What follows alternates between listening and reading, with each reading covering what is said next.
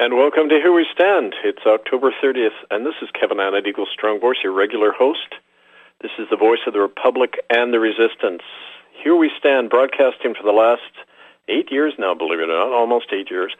And we are now part of a 10-nation international alliance known as the Republic Alliance. And part of the things that motivates our work isn't simply the need to resist and to fight back and to bring about a new world, but we need to be inspired by a vision in doing that. That's the theme of today's show, not just the vision, but how we put it into practice. And, you know, as part of that alliance, I sent out a thing the other day. I don't know if you've seen the film Grapes of Wrath, that old film made in 1940 about the Joad family, the Depression-era family struck down and struggling to get to California and keep their family together. Well, there's this beautiful scene where Henry Fonda as Tom Joad is speaking, and his mom's worried about what might happen to him when he's out there trying to do what's right, help the other people. And he says, "It doesn't matter, Mom, because we all got not our own soul, but just a little piece of the big soul that's everybody. And so it won't matter what happens to me. I'll be all around everywhere. Wherever there's a fight so hungry people can eat, I'll be there. Where there's a cop beating up some guy, I'll be there. Where people are laughing because they know dinner's ready, I'm going to be there. And finally, when we win the victory, and when we're raising the food we're going to eat and living in the houses that we build, I'm going to be there too." And I thought, you know, that's a beautiful message to all of us, that we don't have to worry about anything, folks. We don't have to worry about dangers to ourselves. When you live in your isolated little spark, yeah, you got that kind of selfish impulse. When you realize we're part of the big soul that's everybody, we never die. Our brothers and sisters who fought before us to bring us here, they're with us. They're going to be there at the victory. And so we got to keep that in mind always, keeping that torch and light alive inside ourselves, heart, mind, and soul. And today, Owen and I, in part of the Republic Alliance, we're doing these educational series. And this is part 2 you're going to hear today, based, of course, on the art of war, how to fight spiritually, militarily, politically, personally, in every way that we need to. And we're going to be going into the details of that today. It's happening on a very important week, and I also wanted to mention this. This coming week is the anniversary of two of the most incredible events in human history, the Reformation in 1517 and the Russian Revolution in 1917. Quite amazingly, those two events occurred in the same week, exactly 400 years apart. There's these cycles in history, and these moments of revolutionary outbreak tend to happen in cycles, and we're entering another one these days. And both of those revolutions said the same thing. People can govern themselves. They don't need rulers in Rome. They don't need bankers. They don't need kings and popes. We, the ordinary people, can rule ourselves. Self-emancipation, not a politician leading us, nobody leading us but we ourselves. And so I honor that today. As a matter of fact, next week, we're going to go into more of that, some of the details of those two momentous events. And as part of that, this show today, this online workshop we did for the Republic Alliance, that'll be kind of an introduction to that. For those of you who are new, listening to this for the first time, follow our work, murderbydecree.com, republicofkanata.org, K-N-A-A-T-A, republicofkanata.org, and write to us, Republic National Council at protonmail.com. So the show today is another educational series, and based really on the 3 axioms of our natural law.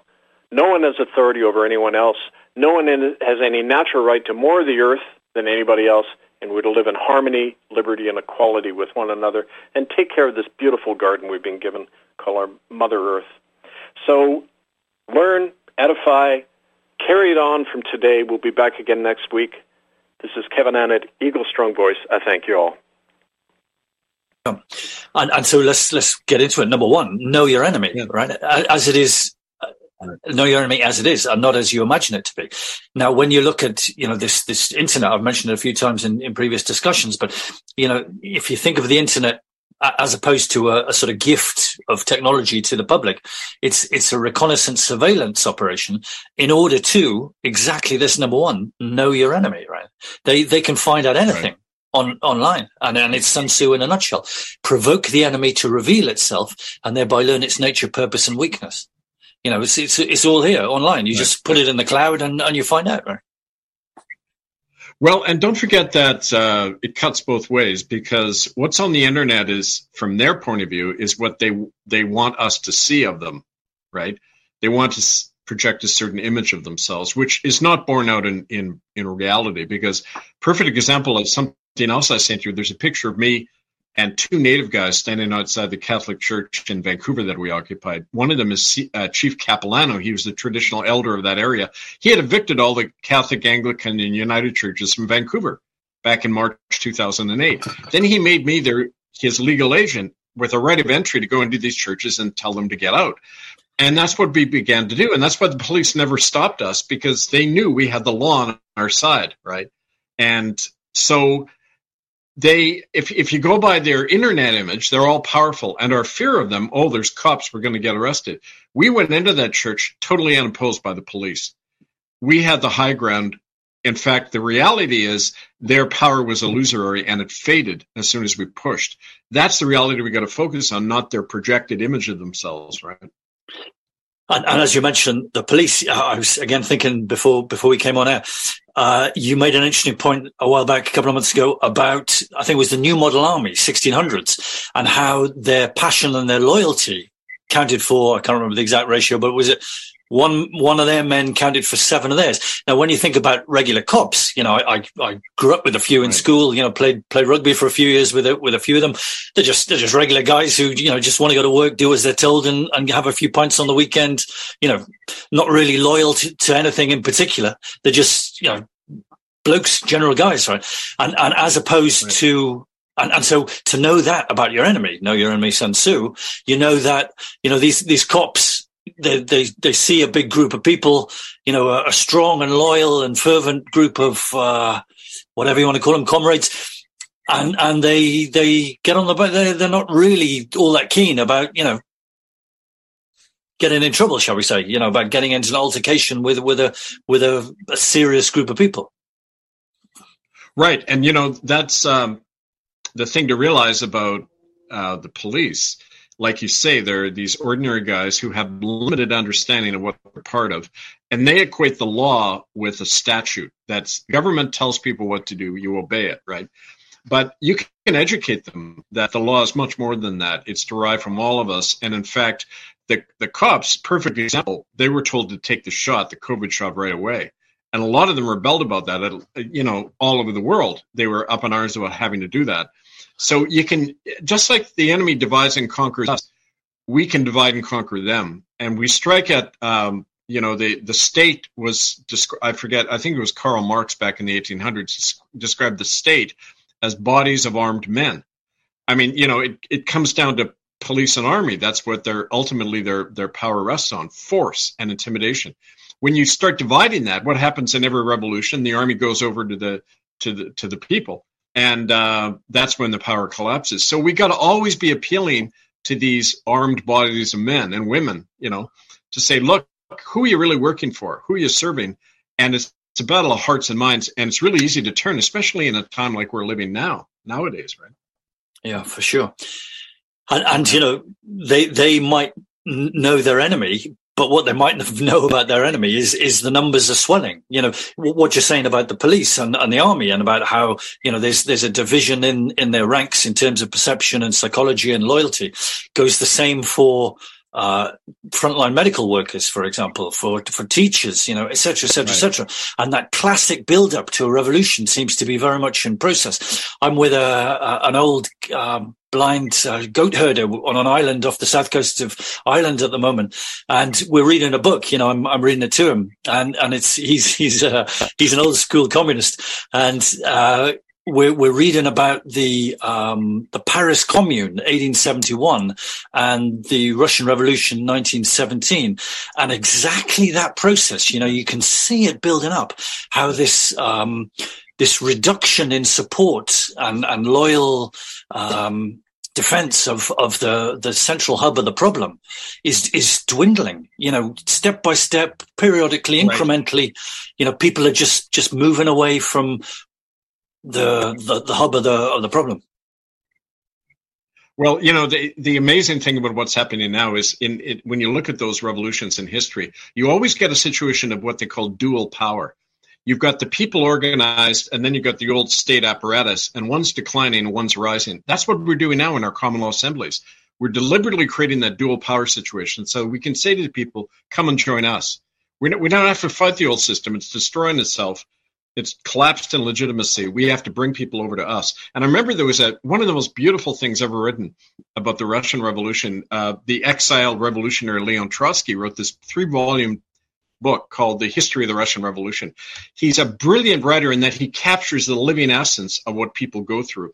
And there was this scene he described where all the workers in what's now St. Petersburg, they were lined up. They're all on strike. It was during World War I. Everyone was starving. They were all being conscripted to go off and die in the trenches.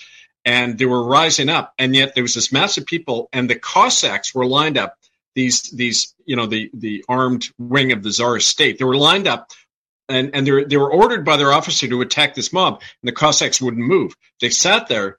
They just wouldn't attack the people because they were beginning, a lot of them were peasants as well, and they knew the situation. And they didn't like the landlords and all that. So they began to waver, and they wouldn't move, and they just sat there, and the demonstrators went and dove under the bellies of the horse and kind of moved around them like this water around a rock, like Sun Tzu says. A beautiful symbol, metaphor for what happens in a revolution.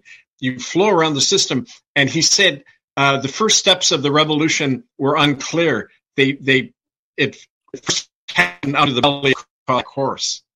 And it was just that kind of spirit of spontaneity and improvisation and this living transformation.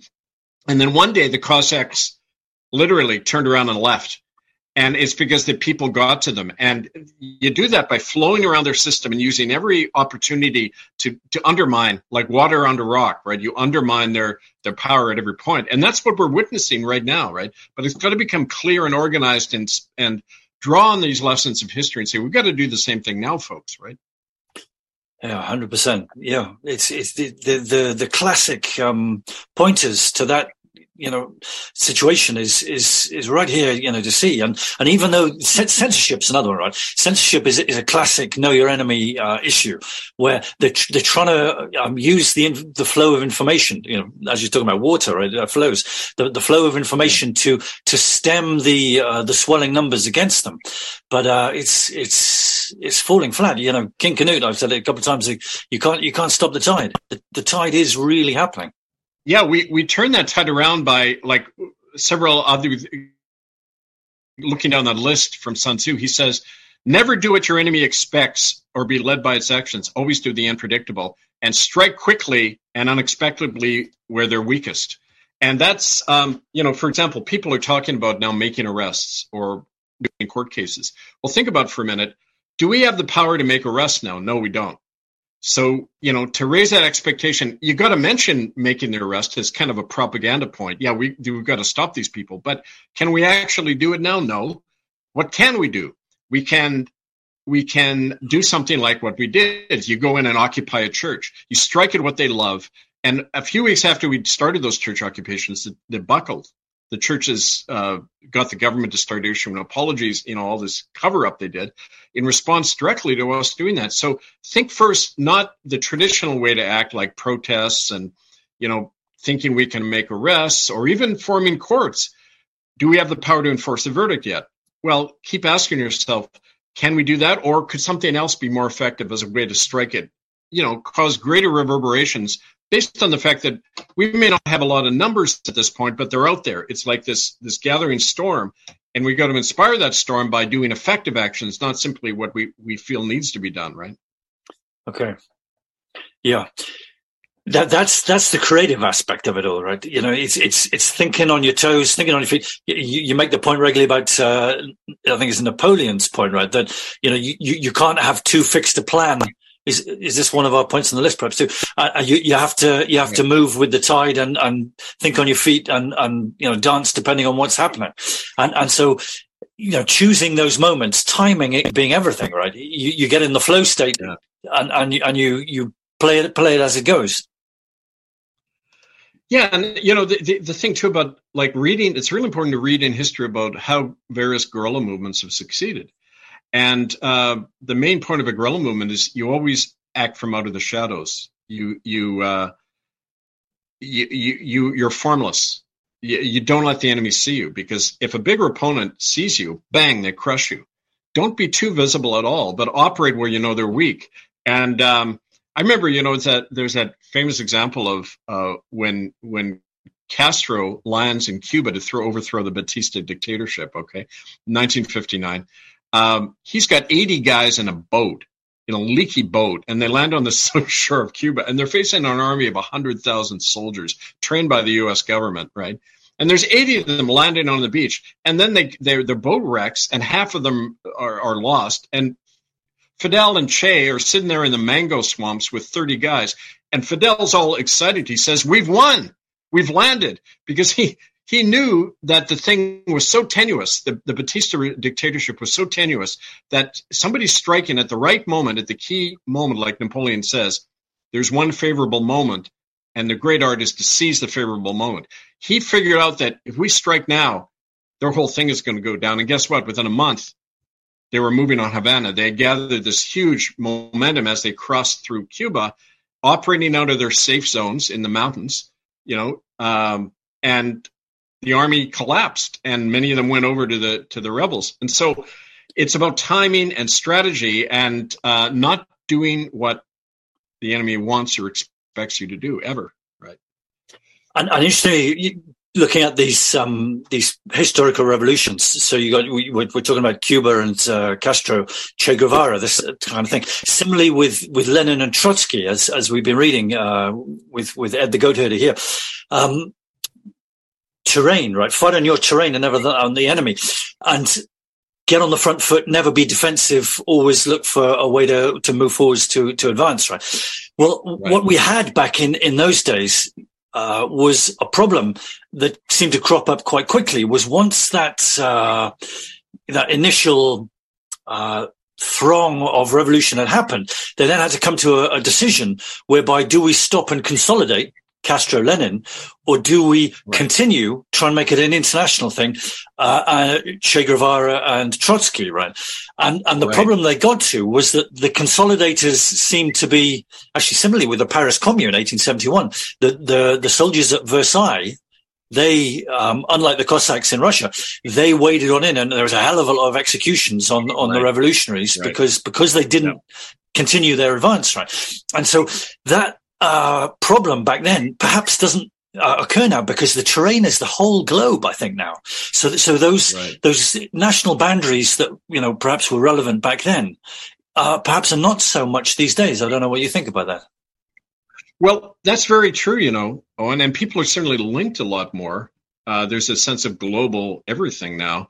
And so, I think that's valid. Now, the thing about Trotsky and Che was that, they thought internationally. Trotsky had a term permanent revolution, where basically he understood the dynamic nature of revolution, that eventually, you have to consolidate, but on as broad a basis as possible so that it won't be extinguished. Like revolutions tend to devour themselves.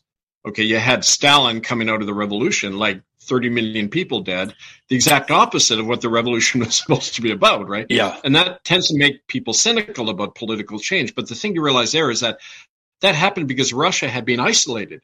The big powers deliberately tried to isolate them and get them to destroy themselves. In Nicaragua, the same thing happened in the 70s after the Sandinistas took over. Reagan did everything possible to crush that revolution because he didn't want it to spread. And sure enough, when you get isolated, you get a new bureaucracy acting not, of the people, but for the people in their name.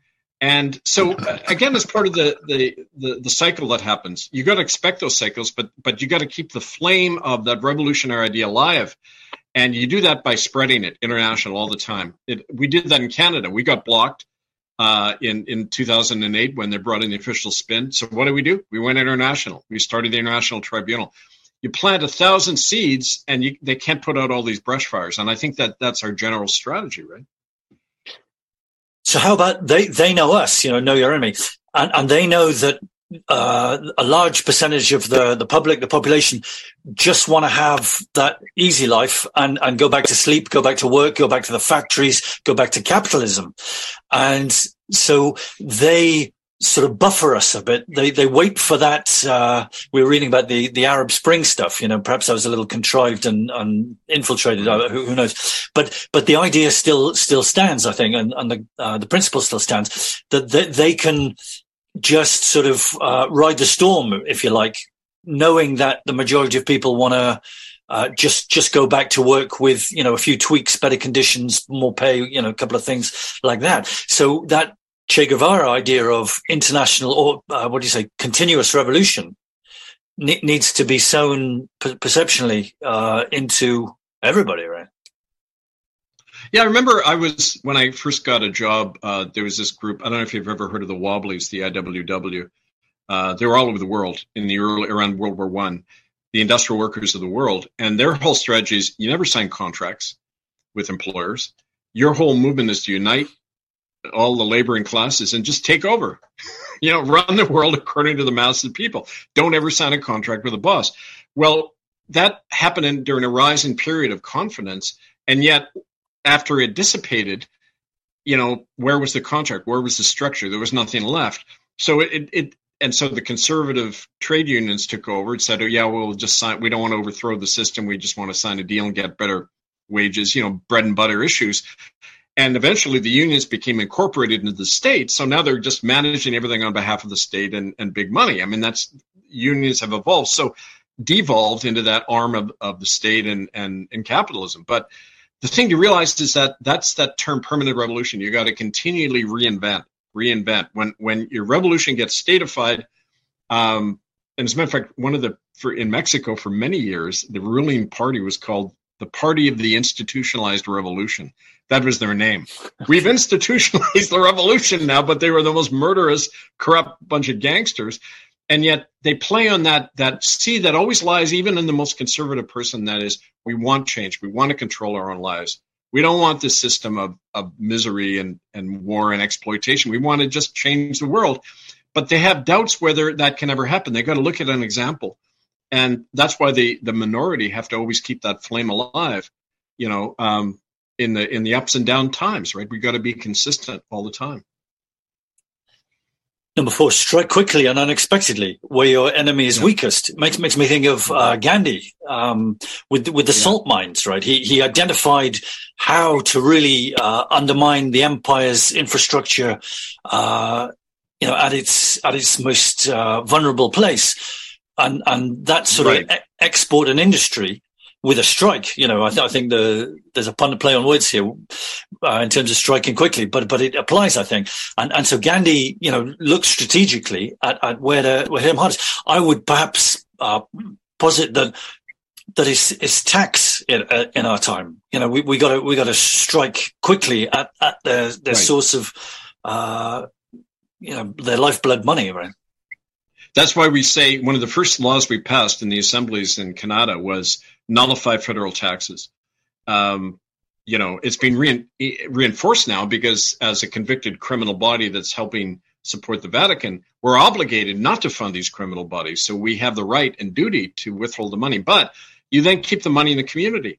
You pull the plug, you defund the system, and you can do that on many levels. And that's what's kind of those direct actions is like what you're talking about. Like Gandhi knew that the British had a lot of export and import taxes on these things, and that was their lifeblood.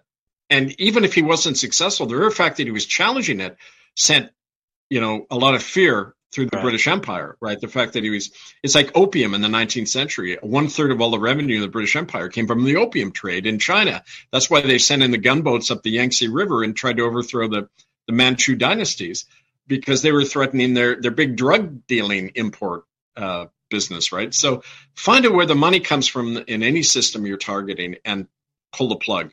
That's the first thing people should be thinking of, how to do that locally and in a bigger way, right? Yeah. Back to number 2, fought on your terrain and never that on the enemy. It's a turf war. From the ground, form the ground of battle before it's waged and summon your enemy to it. Right. So that aspect of affecting their turf, you can look at it from a geographical, locational perspective, but it's financial too, right? That turf is their market. Hit the market. Right. Like what we were just saying, but also in terms of defining an issue, Like right at the beginning of our campaign in Canada, we said, no, this isn't about children being hit sometimes. It's about genocide. We defined it as genocide. Now, for a long time, people just laughed it off. But then eventually, why did they come around? Why has the Pope and the Prime Minister of Canada both said, yes, it was genocide now? How did a few people move those people to use that word? It wasn't just political opportunism on that fact. We set the terms of battle, and they eventually had to respond. It took years, and they tried to co-opt the issue all the time. But any thinking person would go, you mean they've admitted to genocide? Well, then why aren't they in the docket somewhere being tried? You see, we get them to admit to kill themselves. And we may not see it. The problem now is that people want quick results. Like, let's go arrest somebody. If we don't arrest somebody, we're screwed, you know. That's thinking very short term. Think long term. Think in terms of decades and how our children are going to fight. How do we need to prepare our children to do this battle based on our knowledge and experience? Not how can we get a quick result, right? I mean, that doesn't ever work. And know your enemy. They certainly do that. They certainly prepare long term. So they will be well aware as we speak at the moment that, you know, the pressure's on. There's a lot of areas collapsing. The platform is collapsing underneath them in a lot of places. So they'll already be preparing a couple of stages down the line, down the track, to install their saboteur infiltrating faux leaders into place. You know, again, you can go back to history. Robespierre's one I find particularly interesting with regards to the French Revolution. You know, there was the Revolution 1789, and then within a couple of decades, Napoleon is running all over Europe like an emperor, as an emperor. Similarly, Stalin after the Russian Revolution. This was a bit of a problem. You know, we're under pressure, so we're going to have to go back to capitalism. We're going to have to take all your food off you. It was the NEP, the economic policy, new economic policy, the war policy, economics or whatever. And so we've got to go right back to the problem in the first place in order to protect you and look after you, right? So, you know, Che Guevara, the continual revolution, we have to be on our toes because they know exactly how to strategize this transitional time, right? Well, you know, this leads into one of my other books we've talked about before, but to bring some of those lessons in, it was called Memoirs of a Revolutionary. And it was looking at how does society actually change? How does revolutionary change happen? We looked at, you know, when the rising merchant class, the capitalist class in the 1500s and 1600s in England, for example, how did they take over? It wasn't in a coup. Over centuries, you know, the wealthy, moneyed, you know, property guys began to build up their own counter institutions to feudalism. You know, they began to bring in things that, well, that's what the Renaissance was. That's what the Reformation was about. It was teaching people you could think for yourself, because that would help the rising bourgeois class, right? You know, it was that liberal democratic capitalist system was helping them. So they had all these other institutions that they could build up alongside the old feudal institutions. It was a constant war of maneuver. You know, there's a good Italian writer, Antonio Gramsci, who talked about that. He fought Mussolini in that, and he said a rising class needs time to maneuver and establish what he called hegemony, its own hegemony, its own way of looking at the world. That's what we've got to do. We've got to create our own counter institutions, you know, that show a different way of looking at the world. It doesn't have to be this dog-eat-dog, cutthroat market economy. We can do it on a more cooperative basis. We can do it, you know, like the world is prepared for that. There's enough wealth in the world to feed everybody now, but it's in the wrong hands.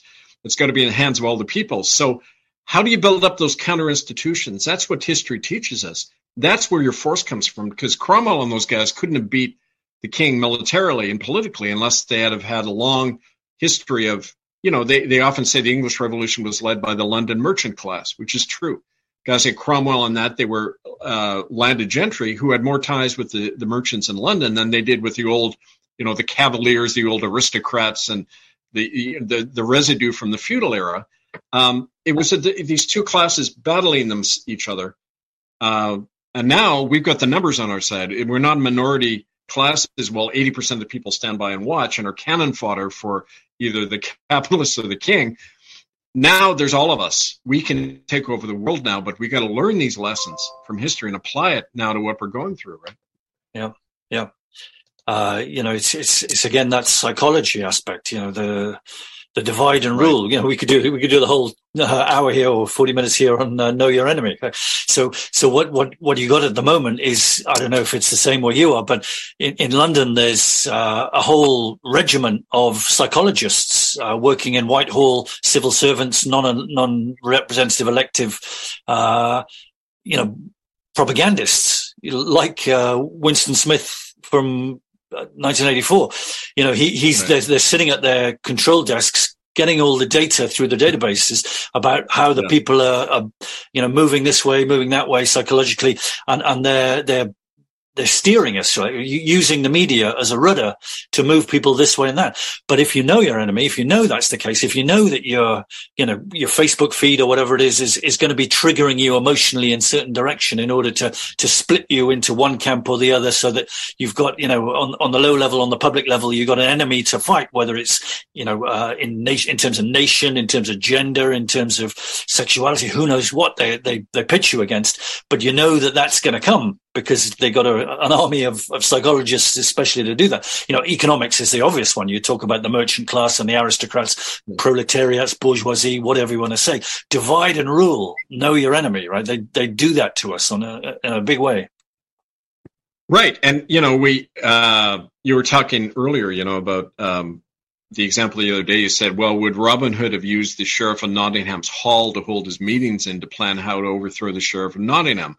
Well, of course not. But we use their medium. We're using the internet.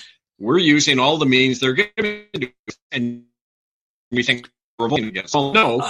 At best, this medium is a way to share ideas. Can you rewind 20 seconds, Kevin? This medium, yeah. We wouldn't use the Sheriff of Nottingham's Hall to meet in if we were Robin Hood. We'd be based out in the woods and strike at him when he doesn't expect.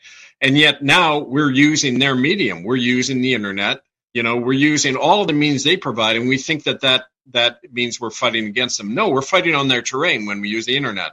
That's just a fact. So the best we can do is take the knowledge and communications we get through the internet and then start in our area, in wherever we live, to build up something off the radar that they can't see right away.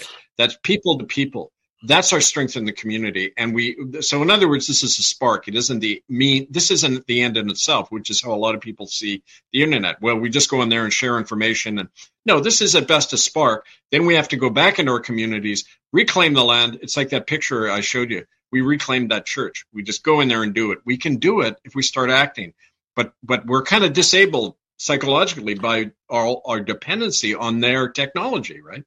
Yeah, and it's this flow of information, I feel, is crucial. This is the crux of so much. And I think they took a big gamble by giving us the internet, because in order for it to be all encompassing, all invasive in everybody's lives, they needed it to catch fire, bushfire, so that everything was, filtered into the internet. And in doing so, they had to give a lot of leeway, a lot of space for people to, YouTube videos, etc., etc. So they did give us that freedom of speech for a certain amount of time, perhaps like the printing press a few centuries ago, right? Just before the age of revolution. And so this internet, and now they're censoring back. They're rolling it back now and saying, no, you can't say that. No, we're going to take these videos off. Da da da da. And what we're finding is that there's too much of a bonfire happened already. There's all that necessary information for people's perceptions to be open to. And, you hear the phrase regularly, 100% agree with it. What you can't unknow once you find it out. And the question mark, that seed of a question mark, has arrived in so many people's minds. Perhaps they haven't quite gone, as far down the line as you and I, in terms of, staunch, defiance of the system, but they're on that track, and that's the important thing. And they won't ever get off that track, because, like I say, once you can't unknow it. And you get to areas then where paperwork comes in. You and I have been in conversations recently, discussions whereby we've been looking at, how powerful is paperwork, and I think that's a really interesting one, because you could go back through history, and particularly with the indigenous people, they've learnt the hard way over the centuries that paper isn't worth the ink it's printed on, because they know their enemy. We know our enemy lie through their teeth at every opportunity. And if it's just to buy a bit of time or whatever, they'll sign everything, because they're a bunch of scoundrel liars, right? Right. So, I mean, the real question comes down to, we get this all the time in our common law workshops. Well, do we have the authority to do this? And I turn the question back. You never give an answer to people because that stops them thinking. They think, oh, I've got an answer now. I don't have to think. No, you come back with another question. You say, well, what is authority? Where is your authority coming from ultimately? Is it from some guy in a room? Where does it come from? And from ourselves. There's nothing. And yet we're taught that that's a bad thing. We're taught that, the word arrogant, it actually means in Italian to claim for yourself. That's a good thing. And yet we're taught to be arrogant is a bad thing. You see, it's all the programming to make us think we always have to be dependent on something out there, a God up there, a pope, a king, an authority, a law, always somebody else other than ourselves. When we take back that power, boom, their system already falls apart. You can see it shaking as soon as one person realizes the authority comes from me and us, organized in our own counter institution, and then the rest follows, right? Well, let's I jumped a few here, but we're up to 16. Do not fear or avoid hopeless situations, but use them to heighten the resolve of your people. Dire circumstances evoke a higher courage in those who have no options left and therefore must fight to the death. And I'm sure you and I can both pluck from our own experiences exactly that time when you feel like you're just a single person against this weight of this system, this hegemonicon, and you're in a dire, desperate, desolate, hopeless situation. But in fact, you're not, because what's happened is that you found that the heart or the inner resolve that you have autonomy, you have sovereignty over your own life, and that this whole software input from early childhood that you have to find the authority to obey and comply to and bow under is a fake, a phony, subservient slavery message. Well, when you said that, I reminded of the introduction to our show we broadcast yesterday, because I used the example when I was a kid, I was learning how to swim. My swimming instructor, I was only 7 years old, he literally throws me in the deep end of the pool. And then he keeps pushing me away with a pole. And and I kept yelling for help and nobody would help me. But suddenly in that desperate situation, something intrinsic took over and I began to swim. Because the desperate situation, like you say, evokes a new power and courage and a quality we didn't know we had. That's kind of like in microcosm what happens in our life. We want our people in an inescapable situation, because then you fight to the death. And Sun Tzu says you need to put your soldiers in that position, because that's when they find their true resolve and their true power. When their backs are to the wall and they know we're going to die unless we fight back. That's when you see the power of people. So we want to encourage that in people. Know how to again, any commander knows how to maneuver the situation to exploit our advantages and all the disadvantages of the enemy. So, I mean, that's what we got to do all the time. And that's kind of the purpose of all our books, to train people how to do that, right? Yeah. 17, never reflect the weakness of your people. Victory is won by the seasoned veterans in your ranks who lead the rest. The clarity, leadership, and will of experienced commanders determines the outcome of any battle. Now, I don't want to embarrass you, Kev, but in these Global Alliance meetings we've been having, people really look to you because they know that you're a seasoned veteran and that you have that unshakable will, and that I can feel that reverberate, out from the situation, and that. But in saying that, there's also that guerrilla philosophy that there are no, in terms of rank and position, leaders, but there is a healthy centrifugal force that comes off, you as a very seasoned leader. Right. Well, so we're like the yeast, okay, and the whole point is we're all rising, right? But the important thing is, we've got to recognize that we've got to look to veterans, but not as a blueprint, not as a substitute for what people themselves need to do, and not to develop a dependency like, well, let's go check with Kevin what the right answer is, right? Right. That's not ever how we grow. Because I'm still growing, I'm still learning, I'm chucking out things that are wrong. But we need to be inspired by our elders, and that's why Indigenous people traditionally hold up the elders as a source of wisdom, like the clan mothers, the grandmothers would really run the society, not in our way hierarchically, but just in that based on wisdom experience, so people can go out and learn and do it, in their own way. And so that's kind of the general kind of take on that. But yeah, it's true what you're saying.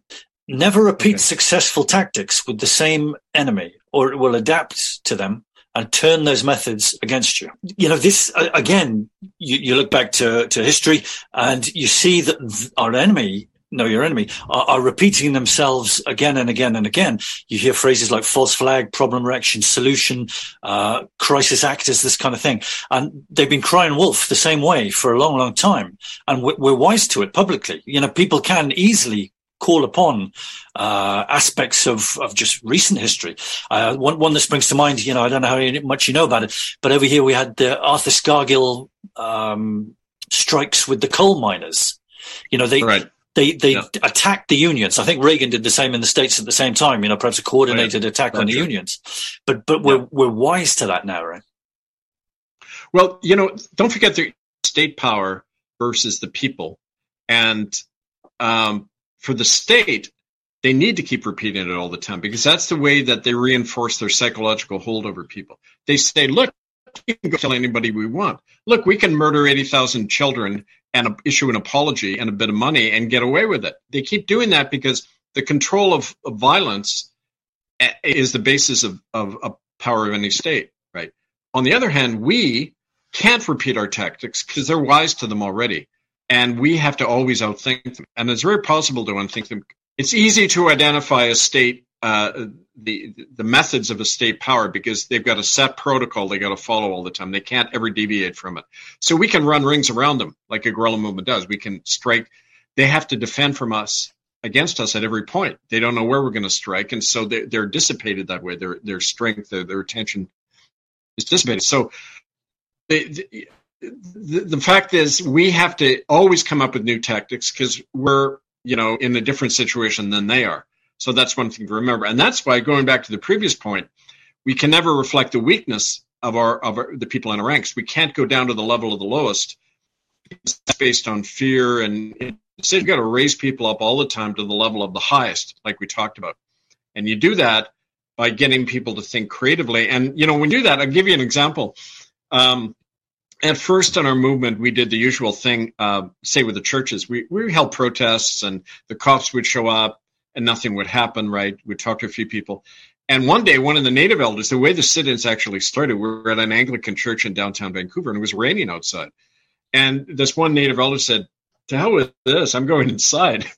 And so we all went with her, getting out of the rain. We had our signs, we were standing there in the church lobby and they're all looking at us, like, who are these strangers, right? And, the last thing they wanted in a church were a bunch of poor people and poor Indians, right? So, and then we said, hey, come on, let's go in and talk to people. So then we started infiltrating, but we did it to get in out of the rain. And then we said, hey, wait a minute, let's build on this. None of us thought about that, but circumstances evoke that wisdom that, when you get stuck in a rut in a way of thinking and acting, institutionalized activism, we got to, the universe keeps intervening and say, no, go over here and do it this way, guys. Right. And they freaked out that day. They didn't know what to do. The cops were standing outside impotently. The priest is standing there. What do I do?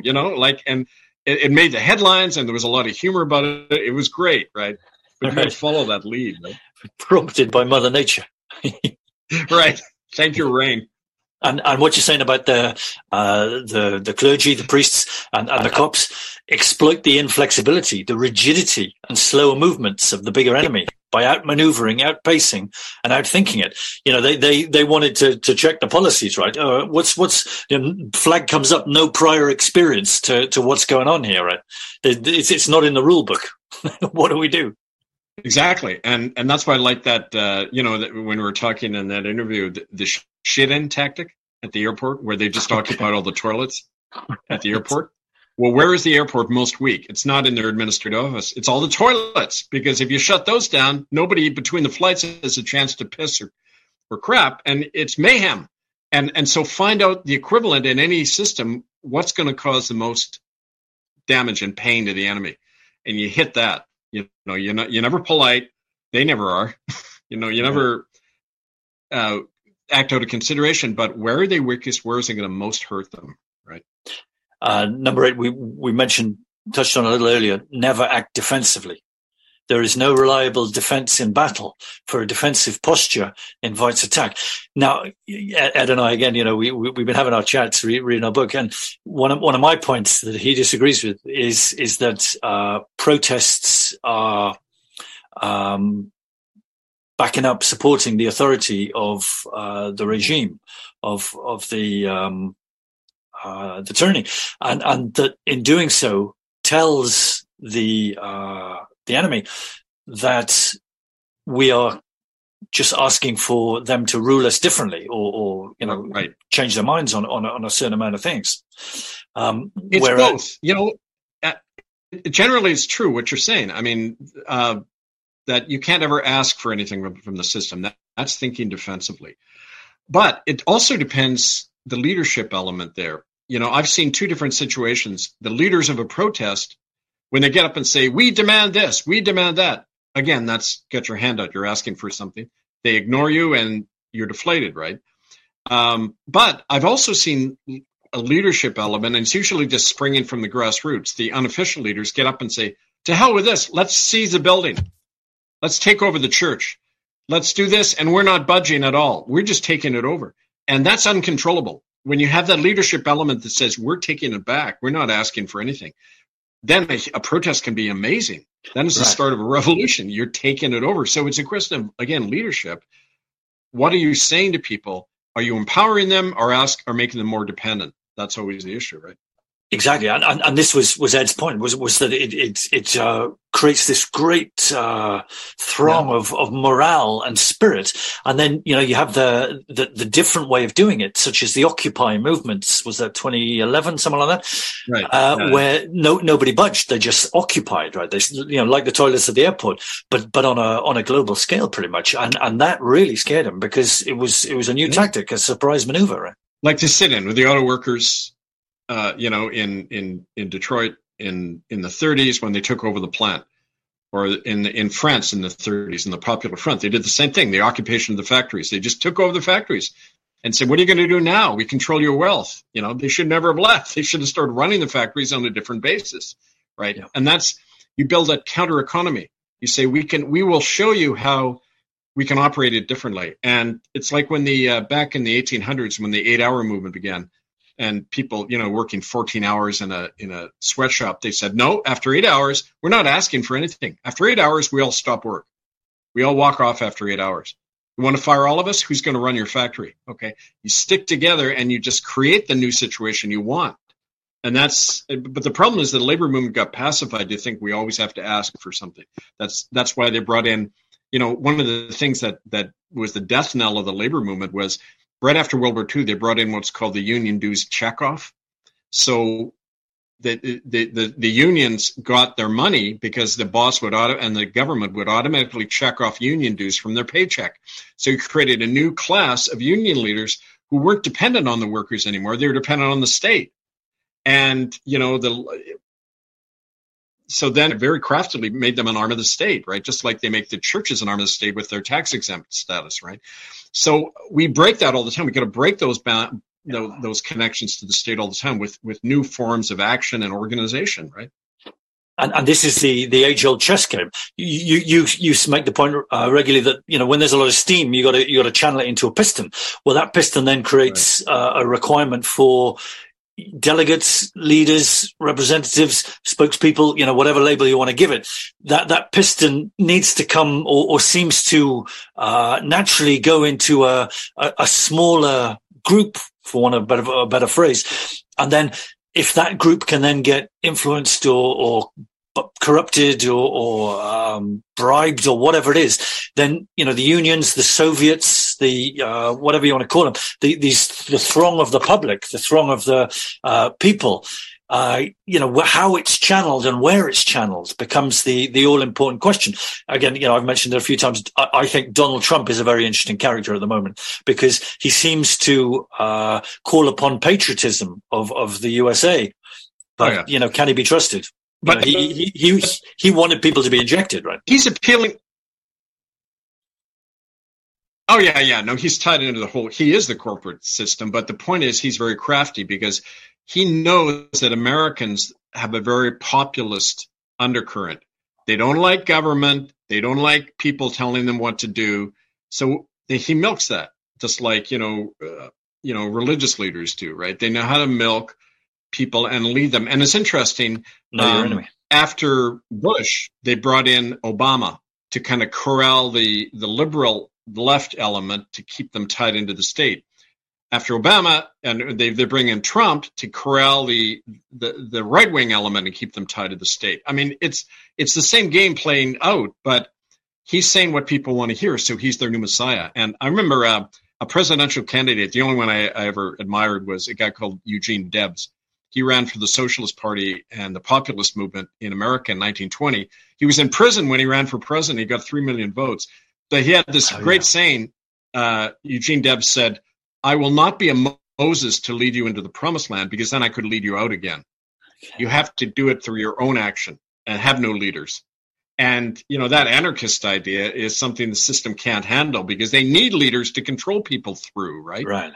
And also, we've got over here the Houses of Parliament, right? And if they can funnel everybody through that, bullshit talking shop of Westminster, it's a palace, right? Palace of Westminster. The People's Party is the Labour Party over in Britain, in London. And they got a Sir Keir Starmer running the show, right? And since Tony Blair in the 90s, it's a lot of people call it Tory light, conservative light. It's basically the right wingers, but just a sort of, a little bit diluted version of it. Well, I was chatting again with Ed when we were in our book, that if this kind of very left guy, a Bernie Sanders sort of character, Jeremy Corbyn, hadn't arrived, then all those lefty voters would have had a few decades without any hope whatsoever of their, philosophy, if you like, having a figurehead or a leader or this kind of thing. So right. It begs the question, was Jeremy Corbyn a necessary